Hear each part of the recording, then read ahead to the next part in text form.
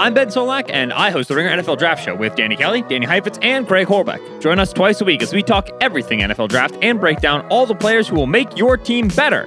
Except the Rams, because they don't really have any picks. Check us out on the Ringer NFL Draft Show on Spotify. This episode is brought to you by State Farm. From your morning podcast to your fantasy team, we know you personalize your entire day. That's why State Farm helps you personalize your insurance with State Farm Personal Price Plan. It offers coverage options that help protect what you care about most at an affordable price just for you.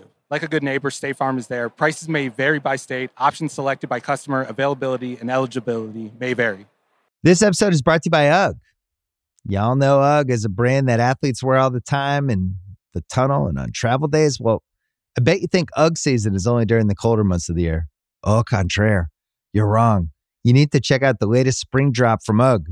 They have everything from sandals to clogs. I like the sandals. UGG has you covered for your next spring adventure. Shop the Golden Collection at UGG.com.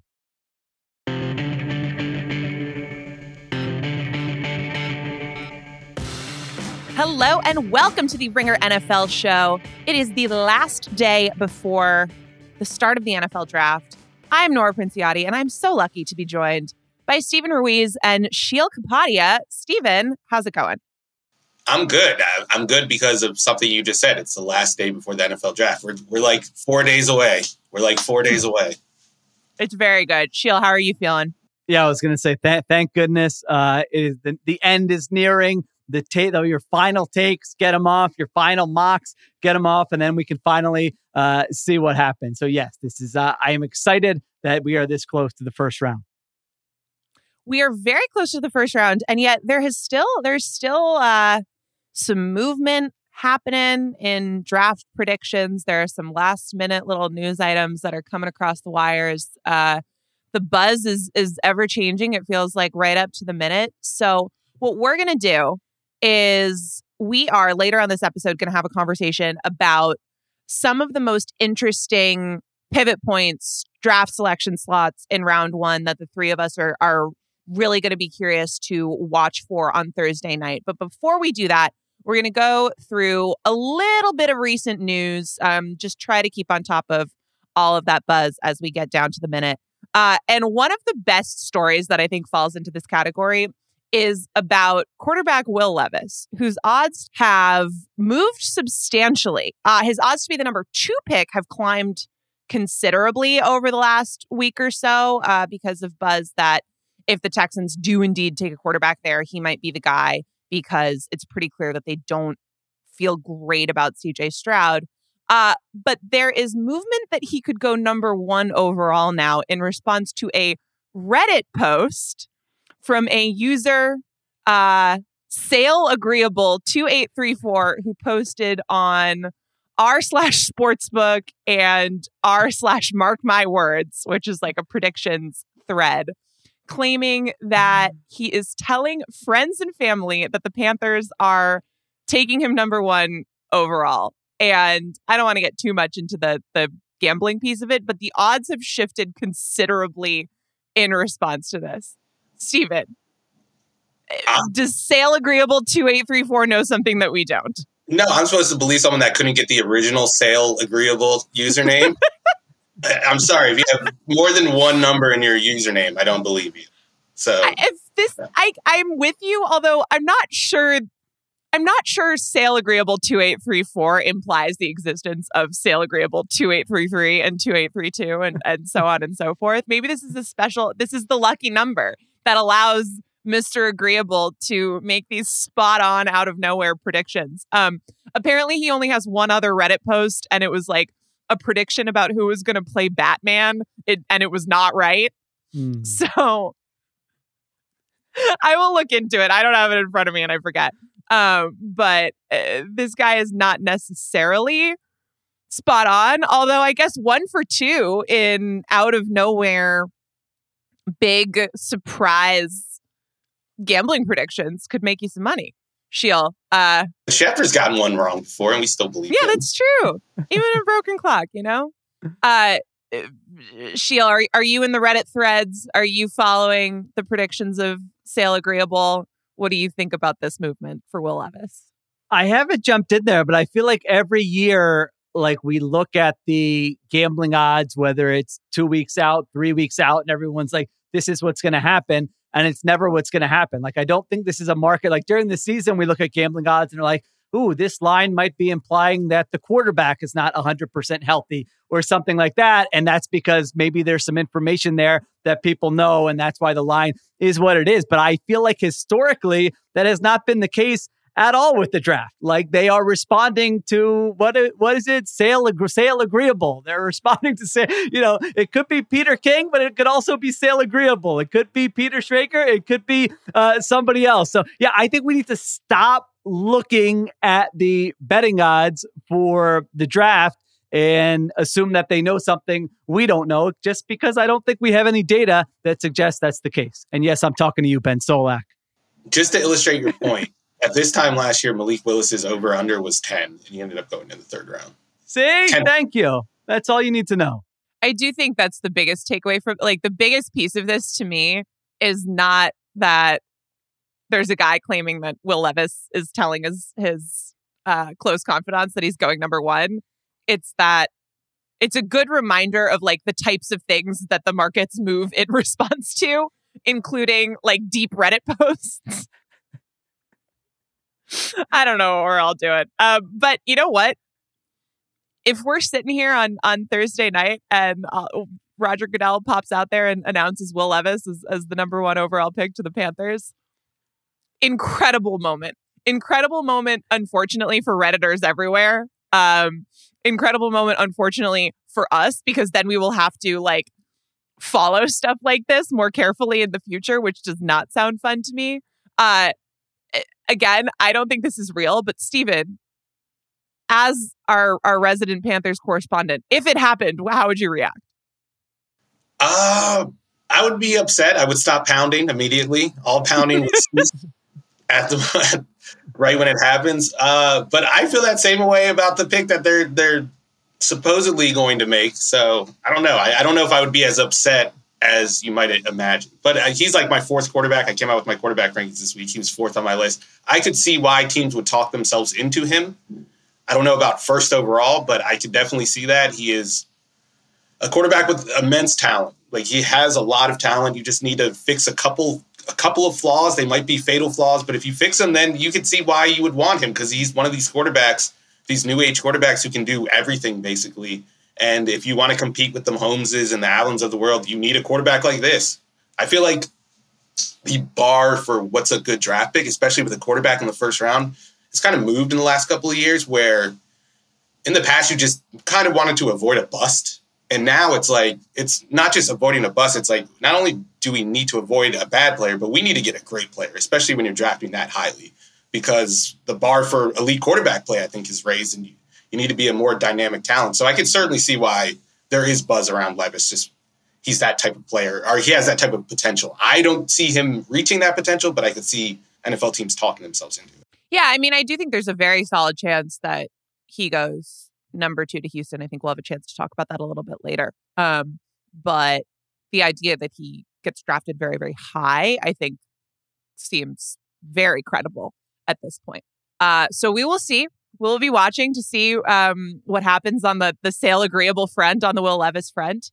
Right now, though, another development over the last couple of days. The Rodgers trade, it's gone through. Rodgers is in Florham Park, New Jersey, I believe, as we speak.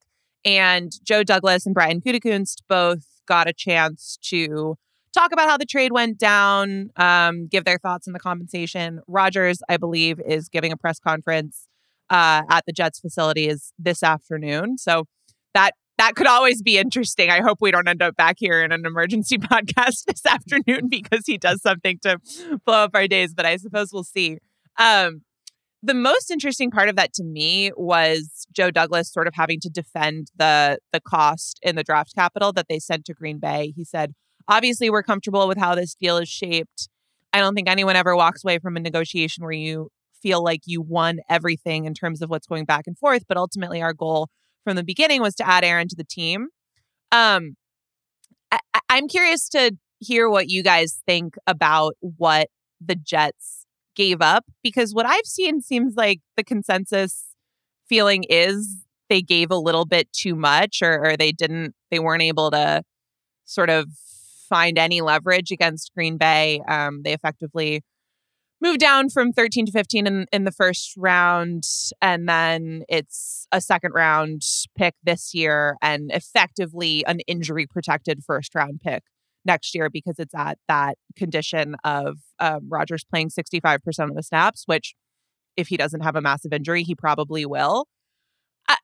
This is the thing that I want to run by you guys and see if you disagree with me, because I feel like I don't feel the way that most people feel about this. I think it's fine. It's not, I mean, I don't think that the Jets like massively won the trade and fleeced Green Bay. I think Gutekunst did a fairly good job. With Rodgers, of course, there's the concern that he just plays a year and that he's out of there.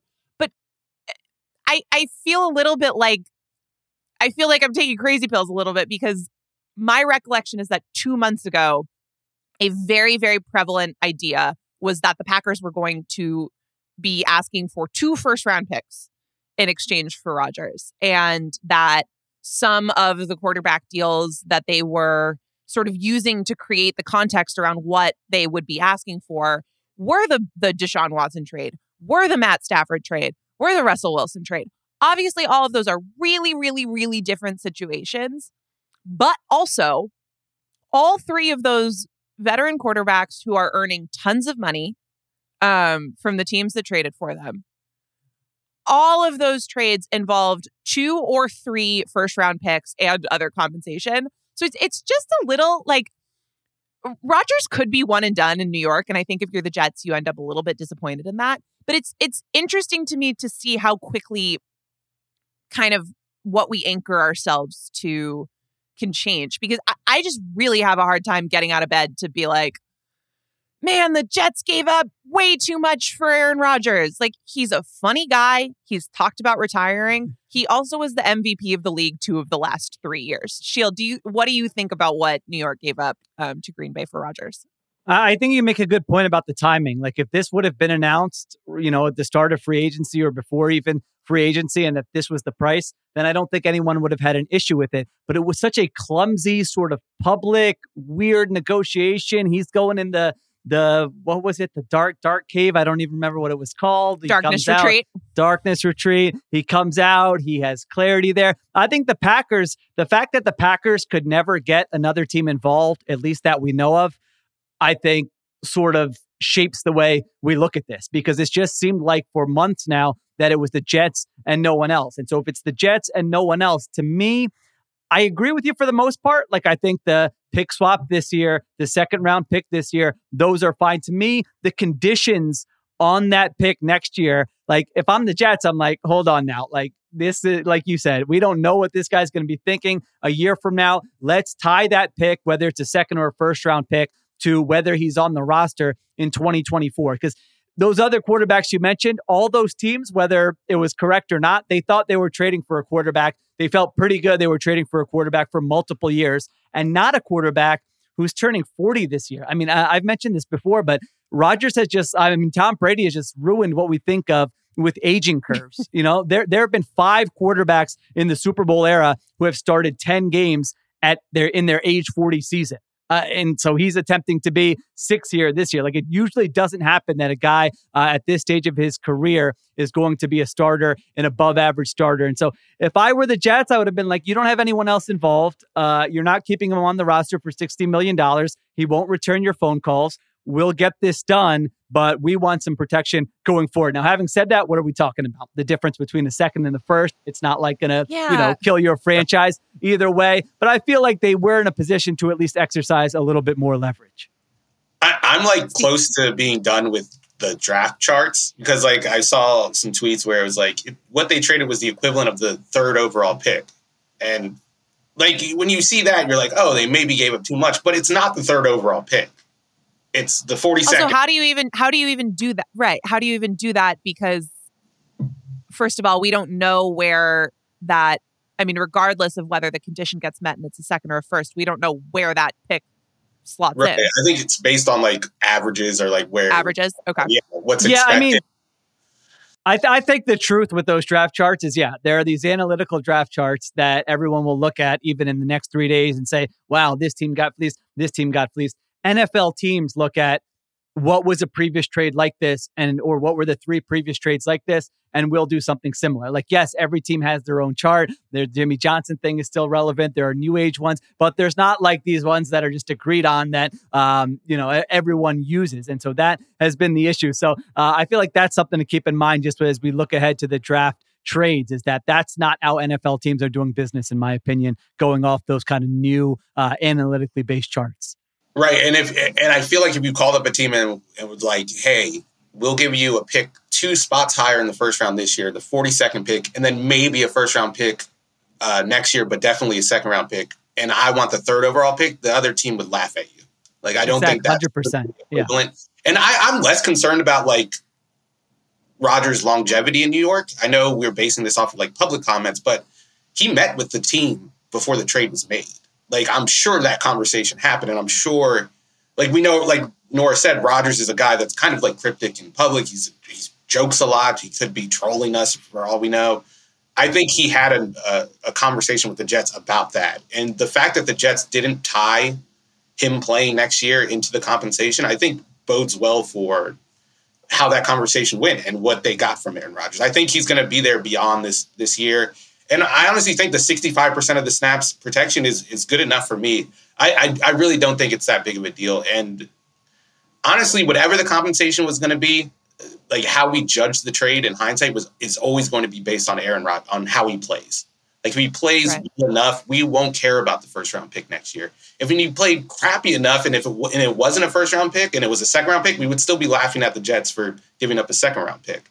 So I'm not too concerned. I think Rodgers has good football left in him. I know he didn't have the best year last year, but I still thought, like, in a vacuum, individual talent-wise, he was a top 10 quarterback. And then you have to factor in that he had the thumb injury, and that affected his throws, and you could see it, and you could see it in his accuracy rates. There were still examples of high-level play every single week, and I think if he's healthier, which is a big if because he is 40, I mean, we could look back on it and say Green Bay didn't get enough. They just traded away the best player in franchise history for a conditional first-round pick and a second-round pick, essentially. He has so much baggage, and it's such a specific situation that, like, again, it's more than, it's not apples to oranges. It's like apples to giraffes or something. But, like, again, I just look at those other veteran quarterback deals. And yes, Sheil, you're totally right to point out that all of those teams, right or wrong, made those trades for more than a year. I think the Jets probably feel like they did this for more than a year, but do have to guard against the possibility that Rodgers, wakes up at the end of the season and feels 100% retired instead of 90, even though I think he was full of crap when he said that. But you just go down the list of the Watson compensation was 3 firsts, a third, and a fourth. Stafford was 2 firsts, a third, and Jared Goff, although they had to pay him the part of that had to do with the salary, but still, it's a lot. Wilson was 2 firsts, 2 second, Noah Fant, Shelby Harris. Like, this is a lot less than that. Yeah. It is a lot less than those deals. And honestly, the worst part about the Wilson deal in hindsight isn't necessarily the picks. It's the contract they gave him after. Like, that's what we're talking about when we're calling Wilson an albatross, essentially.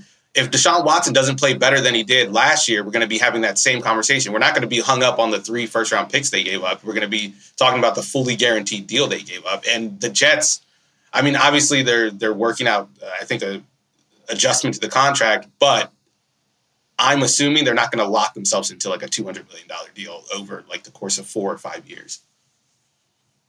One would hope. I reserve the right to change this entire take if they do something like that. But all right, I feel better now about where we are on the Rodgers trade compensation front. Last thing I have for you guys is another piece of like last minute draft expectation movement, which is that Ohio State tackle Paris Johnson is now favored to be the number 3 pick. I think mostly because of a report by Mike Garafolo this week in which he said that Kyler Murray really likes Johnson and has told the decision makers in Arizona as much. I am confused by this because I just don't think that they're really going to listen to Kyler Murray about something like that. But I guess this falls into the category of if a Redditor can move the line substantially, then Kyler Murray probably can too. Steven, what do you think about Kyler being the mover and shaker of the draft? I saw like a part of that report was that in the past he's recommended Tristan Wirfs and Creed Humphrey, 2 players that ended up being very good draft picks. So maybe Kyler knows what he's talking about. And my question is, Kyler's watching tape of other players, but he's not watching tape of the Cardinals offense? Like, how do you fit this? Like, maybe we misread the clause in the contract. Maybe they're like, no, you can only watch 40 hours of tape. You can't watch any more than that. You're watching too much tape, Kyler. I don't like. He's very good at evaluating the offensive line. So maybe they should listen to him, because if you look through the past picks of the Cardinals, they're not very good at it. And I know they have a new GM, but it's the same front office essentially. So listen to Kyler. He knows ball. Yeah, maybe he was watching. Maybe he was grinding that O-line prospect film in like November. You know, it's never too early to get a look on those guys and see who you're going to like. You're right. I mean, I don't think he could have done a worse job than Steve Keim and their previous regime did with those draft picks, just when you look at the Pro Football Reference page. But yeah, it's funny to me because like the Cardinals' best case scenario long term might be that Kyler Murray never plays another snap for him, and that like he doesn't play this year. They're the worst team in the NFL. They draft Caleb Williams next year, and now all of a sudden they're set for, you know, they've hit the lottery. They've had the worst team in the absolute correct year, and now they're set up for success, and they trade Kyler Murray. So I don't know how that affects Paris Johnson, but that's just kind of my take. You look at the Cardinals roster, and you're just like, wow, there are some gaping holes on this roster. I don't have confidence in the coaching staff, and so maybe you just let Kyler Murray be shadow GM. And then eventually he can pick the team he gets traded to. He can determine the compensation, and everyone lives happily ever after. Well, it gives him something to do while he's injured. Yeah. I think problem solved. I don't think there's any chance that this is legit, because the Cardinals want to trade that pick. I forget if it was, I think it was Todd McShay posted just like a sort of week of draft things I'm hearing buzz. And I believe he called the Cardinals borderline desperate to trade the pick, which I thought was really funny. They want to trade it. They don't want to make that pick. So like, I'm sure they're saying all sorts of things to all sorts of people, but with apologies to Kyler, I don't think they have any interest in taking Paris Johnson at number 3, because I don't think they have any interest in taking anyone at number 3. What if Kyler is sale agreeable? 258 or whatever. Everything What like if that. Kyler is Saint Omni? Every NFL mystery human. Just Kyler Murray. Just moving and shaking behind the scenes. I love it. Honestly, it would explain a lot. All right. We're going to move into our segment on the most interesting slots in the first round. But first, it's time for a special part of today's show brought to you by Heineken Silver. New, crisp, and refreshing, Heineken Silver has only 3.2 carbs and 95 calories, and a taste with no bitter endings. And if you're a football fan, you've probably experienced 1 or 2 bitter endings. So let's talk about them. Steven, you are a Carolina Panthers fan. Has this made you at all familiar with the concept of a bitter ending to a season, a bitter ending to, say, a draft pick? Maybe if they did go and take Will Levis, a bitter ending to the construction of a new facility. Tell us about this experience. I mean, the facility never got built, so I guess there wasn't a bitter ending. But yeah, I had a bitter ending to my dreams of Anthony Richardson this week, because I finally come to grips and I finally accepted that they're taking Bryce Young. They're taking the 5'10", 190-pound quarterback, the historical outlier. A person of this size has never been picked, and they traded up to do so. They traded away the best player on the roster, DJ Moore, to do so. Yeah, I'd say that my draft season is headed toward a bitter ending. I'm sorry to hear that. What was the moment where you really, looked yourself in the mirror and said, all right, it's not happening. Anthony Richardson is not happening. I think it was really the moment, and I'm looking back in hindsight at the pro day when David Tepper's wife gave Bryce Young a big hug. That probably gave it away that they were going to draft him. And that was the bitter ending to your Anthony Richardson to the Panthers draft hopes. Sheil, What is a bitter ending that you as a sports fan have experienced? You know what? Mine was as a reporter when I went to Seattle. Like, people always would joke with me for a while. They're like, you know what? Wherever you go, the team is good. Like, you saw the Seahawks win the Super Bowl, then you go cover the Eagles and they won the Super Bowl. I'm like, no. I did not see the Seahawks win the Super Bowl.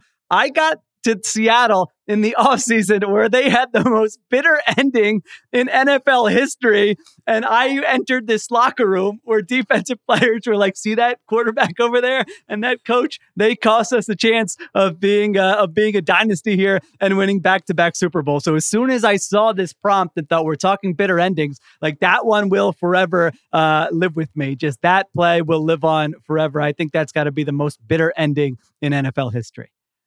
I had kind of a similar, I mean, I in a lot of ways have absolutely no complaints because when I covered the Patriots,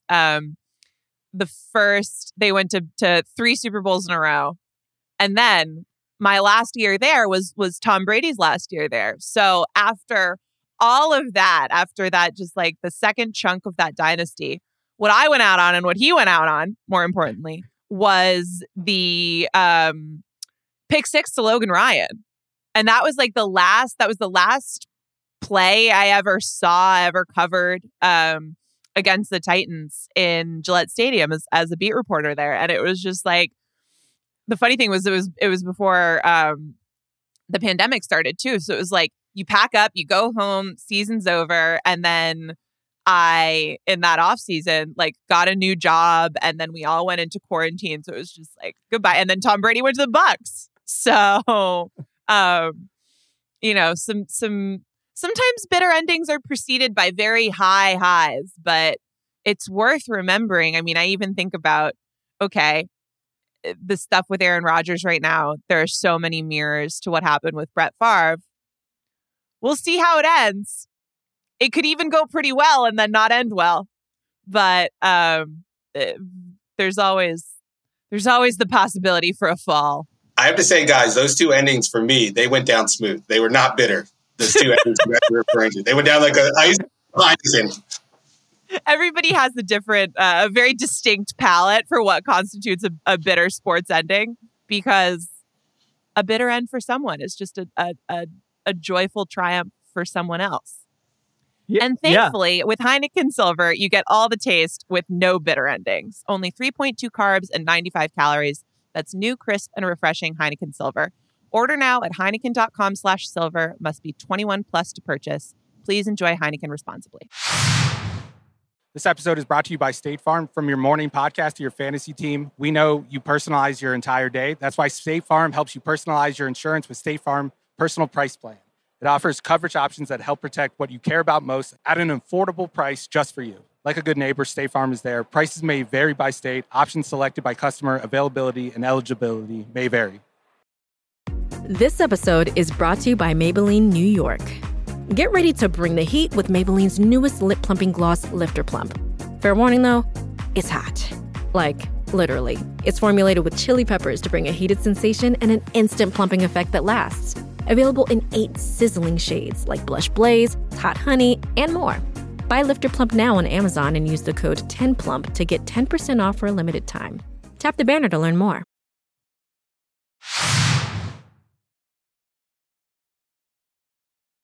All right, so we're going to continue with a little pre-draft exercise where we are each going to go around and share 2 draft positions that we think are particularly interesting in night 1. So maybe that's a team where we don't know what player they're going to take, a pick that might get traded, where a positional run might start. So Sheil, why don't you kick us off with a first draft slot that you are watching Thursday night?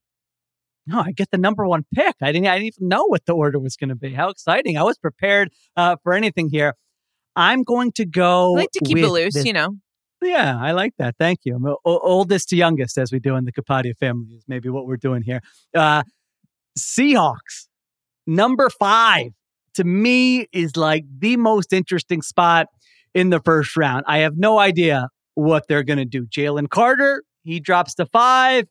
that environment for Jalen Carter could be fantastic. I think I like Jalen Carter's film more than any other player in this year's draft. Like, I just see the ceiling so clearly that this guy could be a game wrecker, a defensive player of the year candidate, a potential Hall of Famer. I know that seems like wild to say when he hasn't played an NFL snap, but you can just see it with the player that if he hits, he's going to hit in a big way. And that Seahawks organization had a great draft last year. They need more blue chip players on defense. That could make a lot of sense to me. I could just see Pete Carroll being like, don't worry, we're getting him in our building. We'll get, the old legends to come down and talk to him. He's going to be fine. He's going to be awesome here. That's one option. Option number two, where I can't wait to get Ruiz's opinion on this, because I know he likes both these guys. If Anthony Richardson's there at 5, what do you do if you're the Seahawks? I mean, I thought they signed the best contract for any team with a quarterback this offseason, with the way they structured that Geno Smith deal. I mean, if he plays well, hey, you've got him under contract, no problem.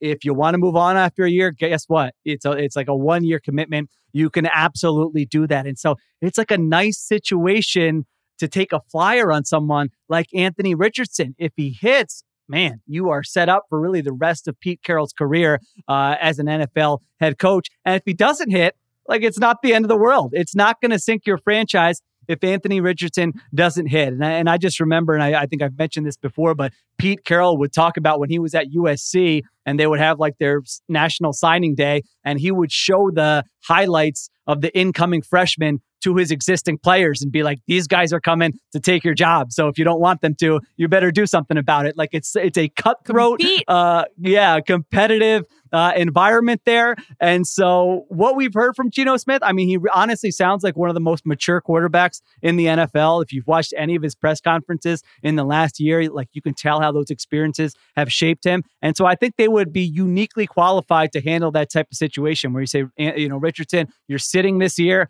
unless you prove to us that you absolutely deserve to be on the field. I think Geno would be fine with him being there. Geno seems pretty thankful about where he is. If Geno plays well, he keeps the job. If not, you have another option. So that to me, and by the way, they could trade back. I mean, John Schneider loves trading back. Like, maybe both those guys are gone and they say, hey, we're trading back for more draft capital. So to me, like, there are so many spots in the first round that are exciting, but I was just going back and forth when I was doing my mock. Carter, Richardson, Carter. I couldn't decide. Ultimately, I landed on them taking Richardson, but that to me is going to be the most fun spot in the first round. Steven, you are John Schneider. Jalen Carter is available at 5. Anthony Richardson is available at 5. You're on the clock. What do you do? I'm taking Richardson. And I agree with Sheil. I think Jalen Carter in a vacuum. I hear like sadness in your voice. Yeah. For Geno, I hope Geno's not listening. Jeez, Geno. Hopefully he's taking like a podcast. No, that was break Panther sadness. That was Panther sadness because the Panthers aren't going to get Richardson. No, I think like teams, like Sheil said, like the Seahawks need a blue chip defensive player, especially on like the interior of the line. We talked so much last year about how soft that defense was and how much they struggled to stop the run, especially against the 49ers. I think you throw a guy like that into the middle of the defensive line and everyone gets better. But I don't think when you're picking this highly, you should be chasing needs at this point, because what your need is today might not be your need a year from now. And you might look back and be like, we needed a quarterback and Anthony Richardson was there. I would take Richardson. And I agree with everything Sheil said. Like, this is the perfect spot for him. This is like, I don't think you have to worry about Geno, how he reacts. Geno was sitting on the bench for 10 years. Yeah. And look at the teams that he signed with. Like, he signed with teams that had firmly entrenched quarterbacks, franchise quarterbacks. He signed with the Giants. They had Eli Manning. He signed with the Chargers. They had Phillip Rivers. He signed with the Seahawks. They had Russell Wilson.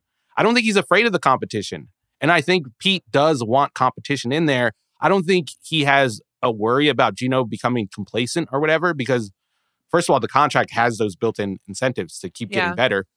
But I just think he wants to have as many good dudes in the building as possible. And Richardson, he's not as good as Jalen Carter, like as a football player, but positional value-wise, if you hit on him, like I really think that sets your franchise up for the next 10 years. I don't know if Pete is going to be there, but I would imagine John Schneider will be there, and he has a big say in the pick. So if I'm them, I'm taking Richardson. And if he's there, I think that's who Seattle ends up taking, even if Carter's on the board. I think I'm inclined to agree with you, Stephen. And now that's a good, if you guys don't mind, I'll give you my first one because Shill, you are the master of the setup and you set me up perfectly because you mentioned that Schneider loves to trade down. And I think we will see him trade down in the first round.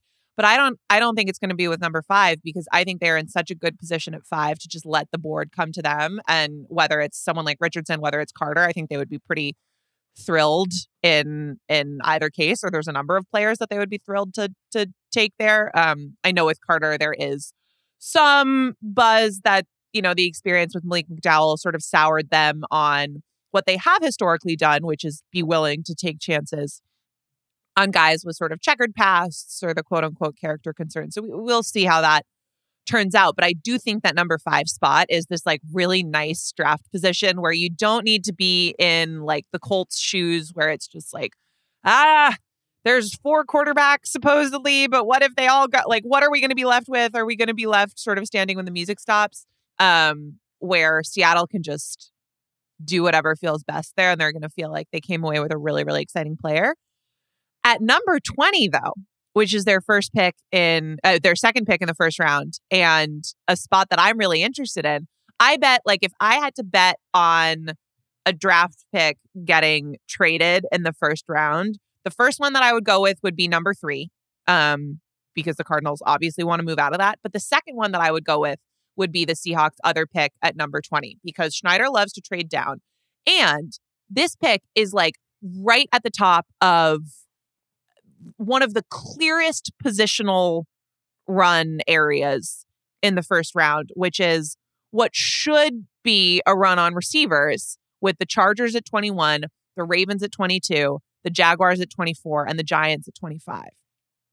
So if you want your guy, if you are, you know, whatever team, and you want to get there to be able to leapfrog all of those teams to take the receiver of your choice, the first guy you're calling is John Schneider, who historically very willing to make deals in that way. So I am really curious to see if Seattle can not only get an impact player at number 5, whatever direction they go in there, although I do think that I would be the most excited if they took Richardson, but then also come out with some additional capital picked up potentially with that number 20 pick, even in a draft where it is probably going to be pretty hard for teams to trade down, just because once you get outside of the first few picks, I think there's going to be more teams that want to trade down than teams that want to trade up.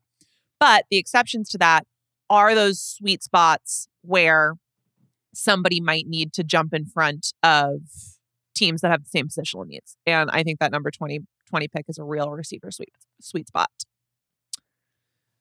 Yeah, I had picked that point in the draft out too for the same reason. I don't even think it's just receiver. I think it's just pass catchers in general. Sure. I think that's when you could start to see the tight ends come off the board.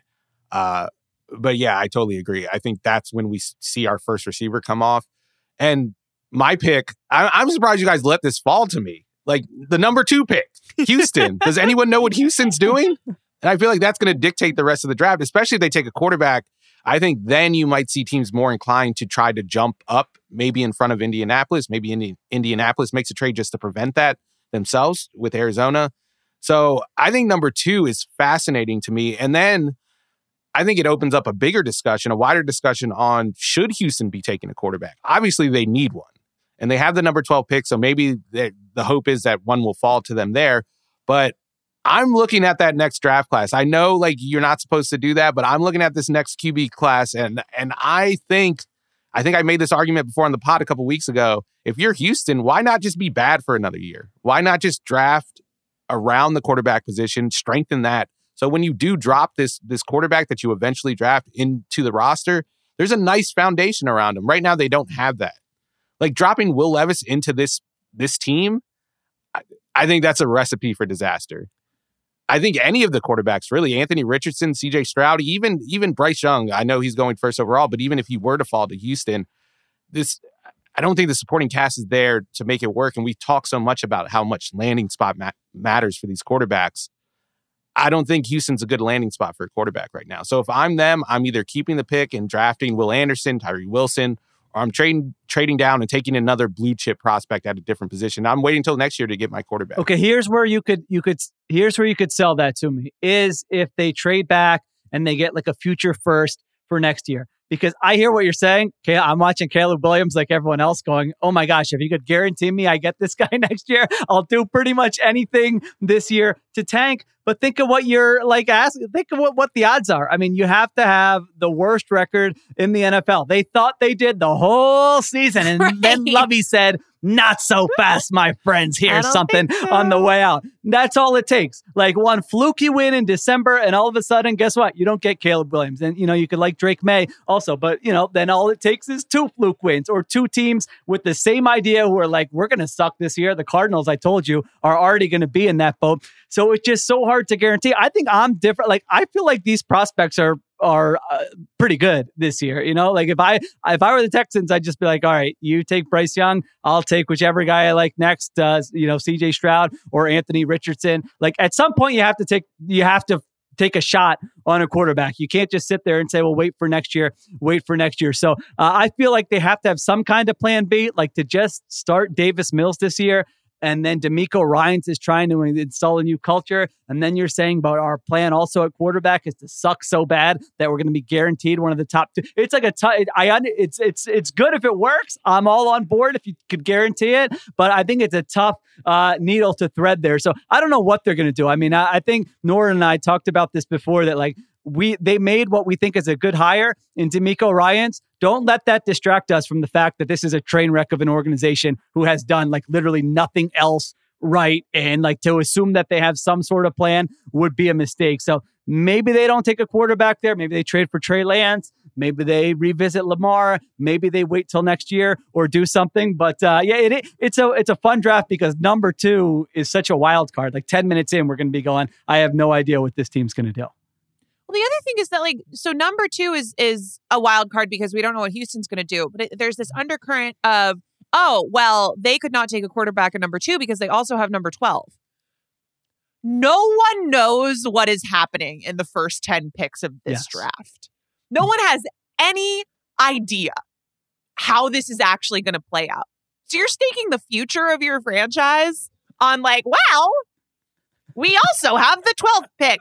And maybe we can get a quarterback there. Well, maybe you can't. And then what are you going to do? You're going to go 2 years in a row with 2 first-round picks and come out of it with like a middling to crappy roster and no quarterback? Like Nick Caserio, this is bad news for an organization when you get a general manager who's like drafting to save his job, essentially. But it seems like he might be. And we don't know who, like, is he making the pick? Is DeMeco Ryans making the pick? I have more positive feeling towards DeMeco Ryans as a high-level person in your football organization than Nick Caserio based on track record right now. That said, I'm just not sure what credentials DeMeco Ryans really brings that make me want him to pick who a quarterback with the 2nd overall pick in the draft is. So, I guess I agree. I'm of 2 minds about it because, this is a bad situation to drop a young quarterback into. Like, he's thrown a Nico Collins and Noah Brown and Robert Woods. Like, that's not awesome. Also, it's like the meme with the guy poking with the stick. Like, you got to do something. It's time. Like, you're running out of just options to be like, well, we have a massive amount of high-end draft capital, but we're just gonna wait. We're just gonna wait another year and see. I'm just not sure that they can get away with it. And I don't know what they're doing with the stuff around the 12th pick because I've just absolutely no idea unless you're like, we're really okay if it's Hendon Hooker. If it's Hendon Hooker, emergency pod right when the pick is. It doesn't even have to be anyone else on it. It's just me ranting for like an hour about the Hendon Hooker pick. There's a very, very reasonable chance that you can't get one of the other 4 with the 12th pick. It might not happen. Like somebody might fall there, but you can't stake the future of your organization on that because nobody in the entire league has enough information to even make like a solid guess on that right now. But I think that's like the big winner of the first round, in my opinion, of the teams that are drafting quarterbacks. is the one that doesn't have to reach, the one where the quarterback falls to them. I think you can make an argument for any of the four being the best quarterback or the one that should go off the board first. Right, but isn't that team, and in a draft aren't the teams like that are most likely to end up in that situation, like Seattle and Detroit, who are picking 5 and 6? Like we could end up feeling if one of them ends up, whether it's Richardson or even like if CJ Stroud might seem like the most likely other faller here. If one of those teams ends up with one of those guys, we at the end of round 1 are going to be like, oh my God, great draft for them, because one of the top 4 quarterbacks fell to a position where we didn't necessarily know that they were going to go quarterback, but the opportunity presented itself and they did it. Here is some math for you. There are quite a few numbers in between 6 and 12. So I wouldn't count on it. Another good segue. And are we doing snake order and I let you go back to back, or am I up again? Because you kind of set me up with my next pick here. Well, I'm very unbiased, and I think we should go snake order so I can go next. Go ahead. Because I think Shield's going to jump me and take my next pick. That's fine. I got multiple. We can go snake order, but I'm going to interrupt this for just a brief bit of breaking news, which is that the Commanders are not going to exercise Chase Young's 5th year option. Steven, since you'll be next up in our snake order, any reaction to that news out of Washington? I mean, it makes sense. He hasn't stayed on the field, and the big concern when you lock someone down on their 5th year option now, since it's fully guaranteed, is them not playing the next year. So it makes perfect sense to me. I also think they're gearing up for, them being able to keep both Chase Young and Montez Sweat long term is going to be financially challenging. And this might be part of however they try to structure things so that maybe they can, because you can obviously still do a long-term deal. But I think we're seeing the financial hardship of that start to take shape. I'm just impressed that I'm just impressed they realized the 5th year option was coming up. I mean, I wasn't aware that anyone in that building was even awake this offseason or to know that this was something like they had to act or not. It might just be that they forgot it was coming up, and that's why they're declining it, because you probably have to take the action to exercise it. And so maybe they were just like not doing anything. And then it's like, all right, well, the deadline's passing. Ran out of they time. Didn't exercise it. Yeah, that's how I view that franchise. We've seen some of the ones that are just like, like Joe Burrow. It doesn't matter. Nobody it's just a formality. And maybe somebody there was like, oh, forgot about that. We got to do something there. Yeah. Did you see this tweet? Yeah. Do we need to act on this? Like, yeah, when your friend asks about something with like a driver's license or like getting AC serviced or something, like, shoot, is that something we need to be doing in my house as well? They had to Google what a 5th year option was first before they decided whether or not to pick it up. Interesting there, though, just because I do think that defensive line is not like their most pressing immediate need, but I'm curious if they might end up putting a little bit of focus there in the draft. Steven, I think you and I talked about this when we did team needs.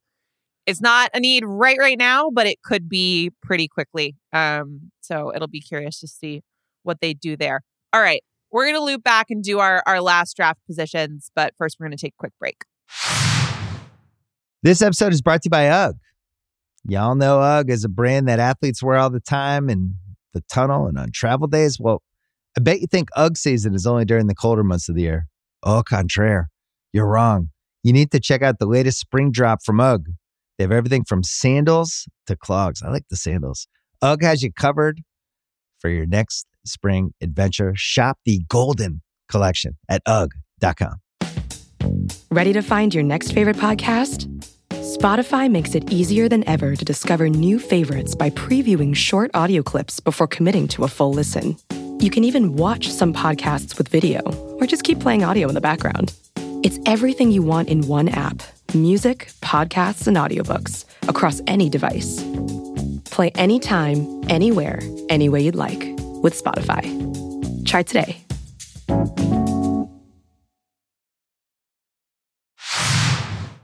All right, we're back and we've settled on snake order. So, Steven, your next draft slot that you're watching. Lay it on us. I have number 8, Atlanta. But basically that whole area of the draft, which I think in past years has been the most active in terms of trades. That's where you see teams start to move and try to move up for the guy. And maybe the better pick for me is 9 at Chicago, because I think that's where like the Paris Johnson range, if he doesn't go up, if Kyler Murray doesn't get his way in Arizona, that could be the area where he goes. And I think Chicago needs an offensive tackle. So I wouldn't be surprised if a lot of phone calls come into Atlanta at 8, trying to jump them to get their offensive tackle. Because if you look at the class, it's not necessarily a class with a lot of guys where you can look at them and be like, that's a franchise tackle. I think Johnson is one of the guys that people see in him. They see that in him.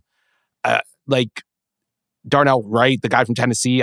There's questions about him. There's questions about like his foot speed. Skoronski, he could be a guard at the next level. So I really think this is like the action area. I think this is where we start to see the draft order get mixed up, and it starts to become hard keeping up with the order and all the trades and all that. I think this is a spot where that happens. Like 7 to me, I think 6 could be a spot like that, but Las Vegas at 7, it seems like they're locked into like a defensive player, cornerback probably. So the draft could get boring after that 3rd, 4th pick, and then I think this is when it picks up again. I think a really good prediction is that someone's going to trade up for a tackle, just because it's not seen as a deep class. So there may be some pressure for teams to go get the high end guys. An interesting wrinkle there comes off of the Rodgers trade is that 2 teams that would fit into might really be looking for a tackle in the first round would be the Jets and the Patriots, who before the Jets swapped pick 13 for pick 15, the Jets were drafting 1 spot ahead of New England. And now that's been flipped, where, obviously Green Bay's at 13, but I don't think they're quite, that's not their highest priority need. You figure that if they go with need, it would be a pass catcher. But the Jets, I just wonder if there's like a little bit of a divisional rivalry thing that heats up, like if they're both looking for a tackle and New York thought it would be drafting ahead of New England and is now suddenly behind them. Like maybe we start to get a little bit competitive there in the AFC East. So that's a really good one, Stephen. I like that a lot. Sheila, any thoughts on what the Falcons do? Yeah, I mean, I just think the tackle thing is a great point. Like, I think 3 of the offensive linemen are going to go earlier than maybe anyone. Like, if you told me Skoronski, Paris Johnson, and Broderick Jones all went in the top 10, that would not surprise me. Darnell Wright could even go earlier than people anticipate. Because like you mentioned, if you just look at drafts historically and like, all right, where do you need to draft position X to find like a high caliber player? Like offensive tackle is generally that spot. Not that you can't find one later, but like the best hit rates, if you look at the Pro Bowlers, the All-Pro guys are generally in the first round. And so that's one where I agree that teams, I think, will move up. I think those guys will go off the board earlier than expected. And I think that will be a big story in the first round. All right. So I think that means I'm next if we're going You're snake up, yep. order. This feeds a little bit off of the Texans conversation because I think there's another AFC division where the divisional rivalries might end up not being a major factor, but are sort of fun to look at. The Colts at number 4 is really interesting to me because, I think this is largely considered a 4 quarterback class. There's sort of like 4 top guys and people have very different opinions on what order they should go in. But the thing that's sort of fascinating to me is the possibility that this Colts team, who's gone through this string of like veteran rentals at the position and now suddenly has a top 5 pick. And in theory, it's like, oh, this is where you go get the guy of the future. You're finally going to draft a young quarterback with top line talent.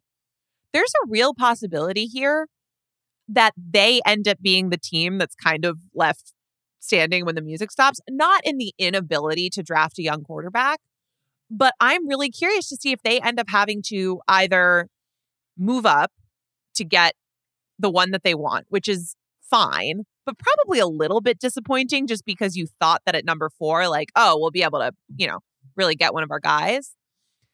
And then the other piece of it is, what if they're just not able to get the guy they want? Because you have Houston.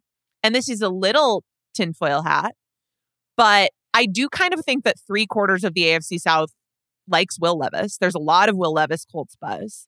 Will Levis is the favorite to get taken by the Texans if they take a quarterback. And then the Titans, who are a good candidate to try to move up. And again, that number 3 pick is very much for sale, are another team that's been linked there quite a bit.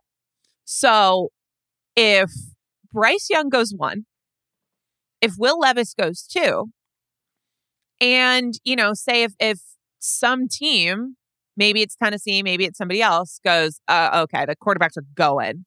We gotta call Monty over in Arizona, or call Kyler. Just figure out what it's going to take to get him to part with Paris Johnson. They move in there.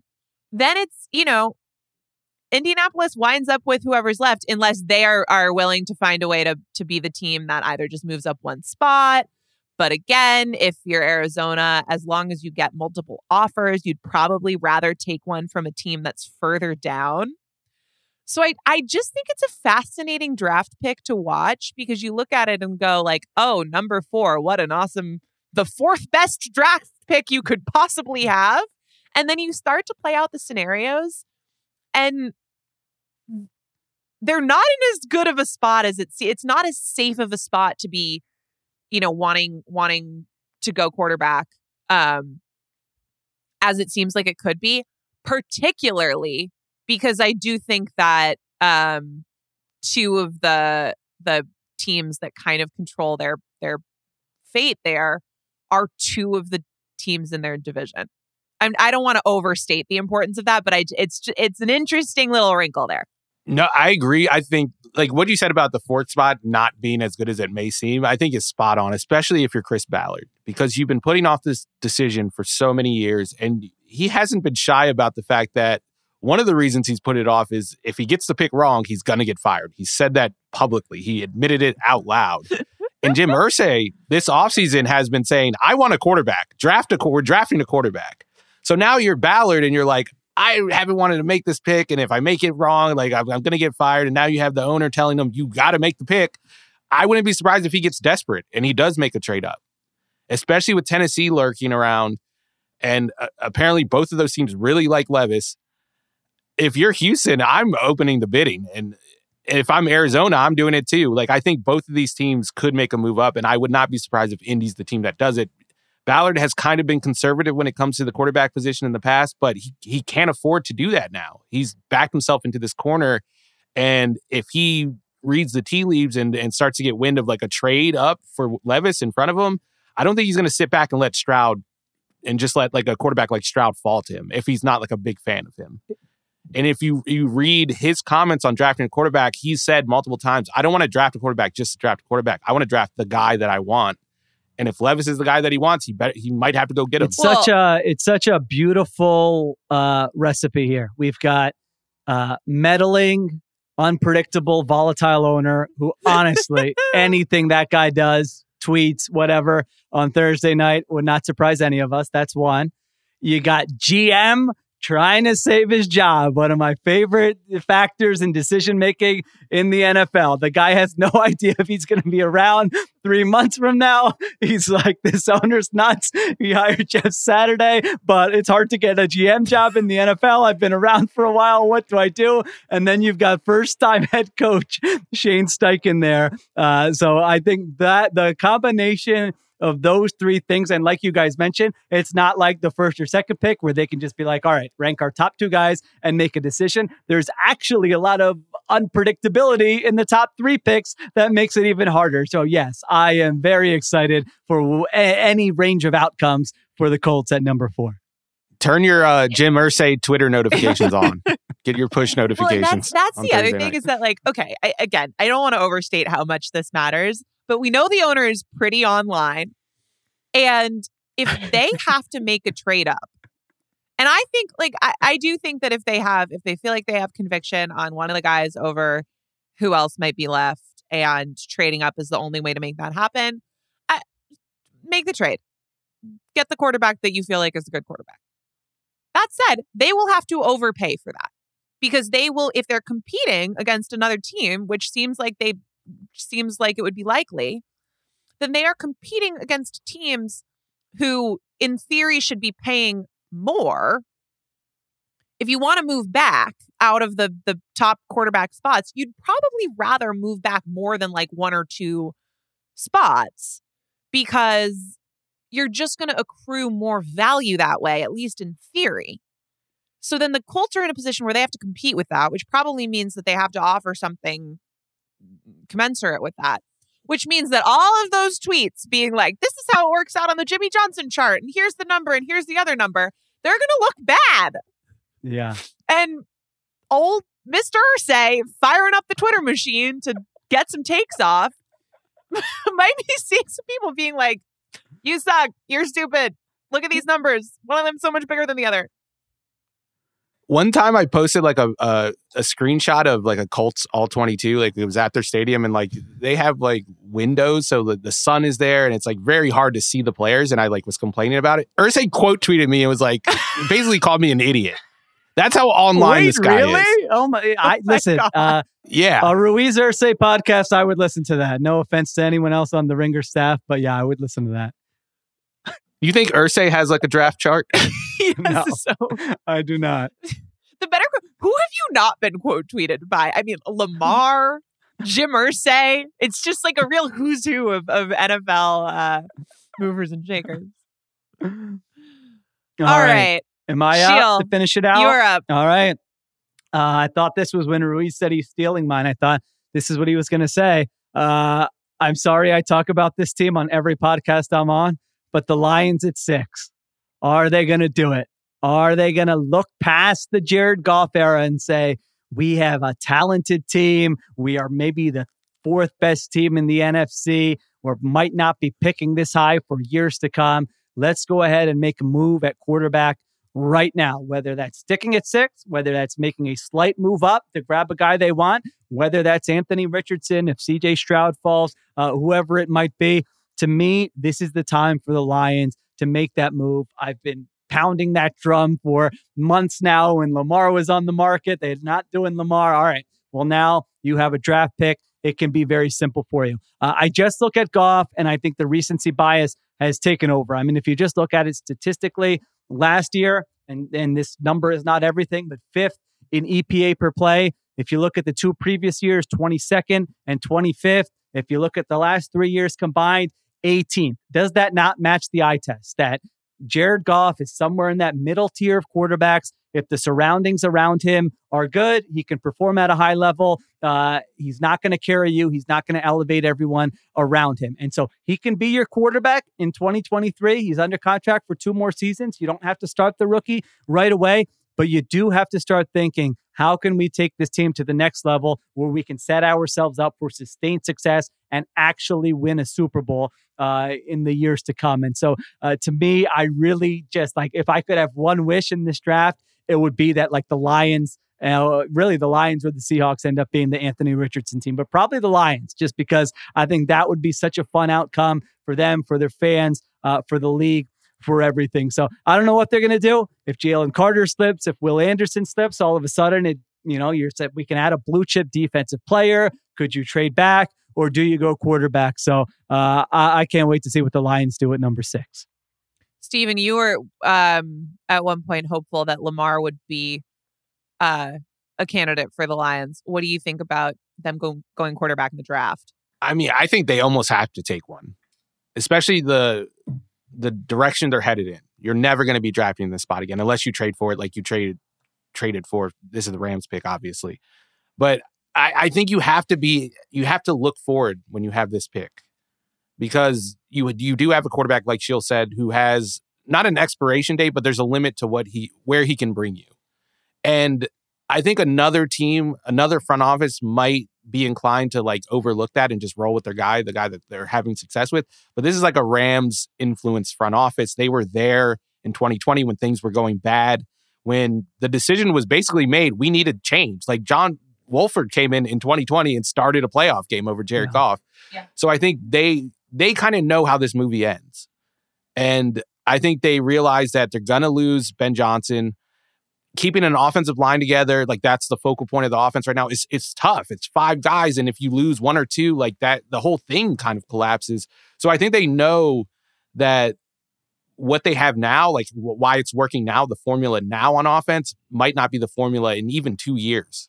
And they're going to need one of these stud quarterbacks. And I like whether it's Stroud, Richardson, Levis, whichever one falls to them, I almost think that they have to take a quarterback because, I mean, we've seen what premium you have to pay down the line to acquire a veteran. And we've seen what premium you have to pay to trade up in the draft to draft a quarterback of the future. They kind of have a gift right now, and I don't think they can afford to pass it up. I have the same sort of philosophy on it. I'm a little skeptical that they will. Sheil, how likely do you think this is? Yeah, I kind of feel like they're not going to. I've been talking about it for, it feels like 3 months now, but I feel like they might just look at best available player and be like, we were really good at the end of last season, and we know Jared Goff might not be the quarterback in 2025, but he can be the quarterback in 2023. And if we need to figure it out next year, we can, but we're going to take the best available player. So if you're asking me, do I think they're going to? Actually, my gut says no, they're not going to, but I also really want them to and think they should. You don't see it mocked a lot of places. No, you don't. And I just think it would be a mistake. I think just go back and watch the Panthers game late in the season. Like it was a must-win game against the Carolina Panthers, and you got blown out because you couldn't get your play-action pass game going. Like that's a red flag. And we saw Jared Goff's like we know what makes Jared Goff good and when he's not good. And I think it's really naive to think that you're going to be able to keep this core of the offense around him for multiple years. Yeah, I mean, we do always hear about how the Rams connections in that front office are like such a good thing for Goff. Like, oh, they love Jared Goff. They drafted Jared Goff. They love Jared Goff. They also like, you should know how this ends. Is the part that I'm always like, yeah, but then what happened, guys? It wasn't so great. I think also just the state of the NFC should make them be even more aggressive, right? Because first of all, it is certainly not a bad thing to have two serviceable quarterbacks, right? If you think you're a Super Bowl contender, that is a really, really, really good position. Like a backup quarterback who you're confident can win games for you is a really meaningful player to have on your roster. And then you start thinking about, I mean, like there were, you know, when the Rodgers thing went down, there were all those lists going around about all the quarterbacks in the AFC. Rodgers, Allen, Burrow, Herbert, Lamar, Trevor Lawrence, Mahomes, Watson, Russell Wilson, Tua. Assuming Lamar sticks around, 3 of those quarterbacks, I think, have to end up missing the playoffs. The NFC is the opposite. Yeah. And I hope it makes teams like the Lions and the Seahawks, but particularly the Lions, just because I think Jared Goff is ultimately more limited than Geno. It should make them want to be really, really, really aggressive because they're Super Bowl contenders with a good quarterback. Like they might be Super Bowl contenders with Jared Goff because of the state of the conference. It's just really not that high of a bar. So I think we're all in agreement here. Would love to see them go for it. I'm just not totally sure they will. All right. Anything else, guys? I think we've about covered it.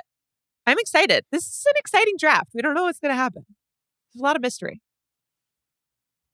It is fun. Yeah, there's we just went through, like, as we were doing this exercise, I picked like almost on my list here. I'm like, almost every team in the top 10 is like a fun spot in the first round. So I think there is unpredictability with the quarterbacks we don't know, with some of the scenarios we mocked out. Let's just get it here. Let's fast forward to Thursday night and find out what these teams are going to do. But yes, I think it's more fun. I don't think we say this every year. I think this is a particularly specific fun top of the draft for sure.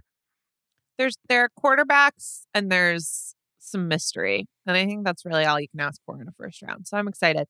All right. This has been the Ringer NFL show. I'm Nora Princiotti. Thank you so much to Sheil Kapadia and Stephen Ruiz. Thank you to producer Stefan Anderson for his help on this episode, and to Connor Nevins and Arjuna Ramgopal for additional production supervision. We will be back after round 1 on Thursday. Also, be sure to check out all of the coverage on the Ringer NFL Draft feed and on the ringer.com. Danny Kelly's draft guide, just an awesome resource as we get ready for the draft. Thanks so much.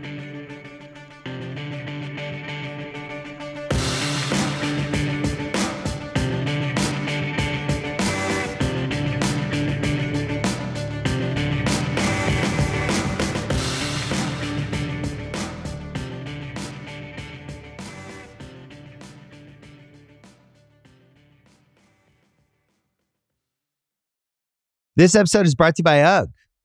Y'all know UGG is a brand that athletes wear all the time in the tunnel and on travel days. Well, I bet you think UGG season is only during the colder months of the year. Au contraire, you're wrong. You need to check out the latest spring drop from UGG. They have everything from sandals to clogs. I like the sandals. UGG has you covered for your next spring adventure. Shop the Golden Collection at UGG.com. This episode is brought to you by Lincoln and the all-new 2024 Nautilus Hybrid, featuring a customizable 48-inch panoramic display, available Revel audio system, and available perfect position front seats with active motion massage. Oh my God. The world isn't wide enough. Visit Lincoln.com to learn more. Some models, trims, and features may not be available or may be subject to change. Check with your local retailer for current information. Lincoln and Nautilus are trademarks of Ford or its affiliates.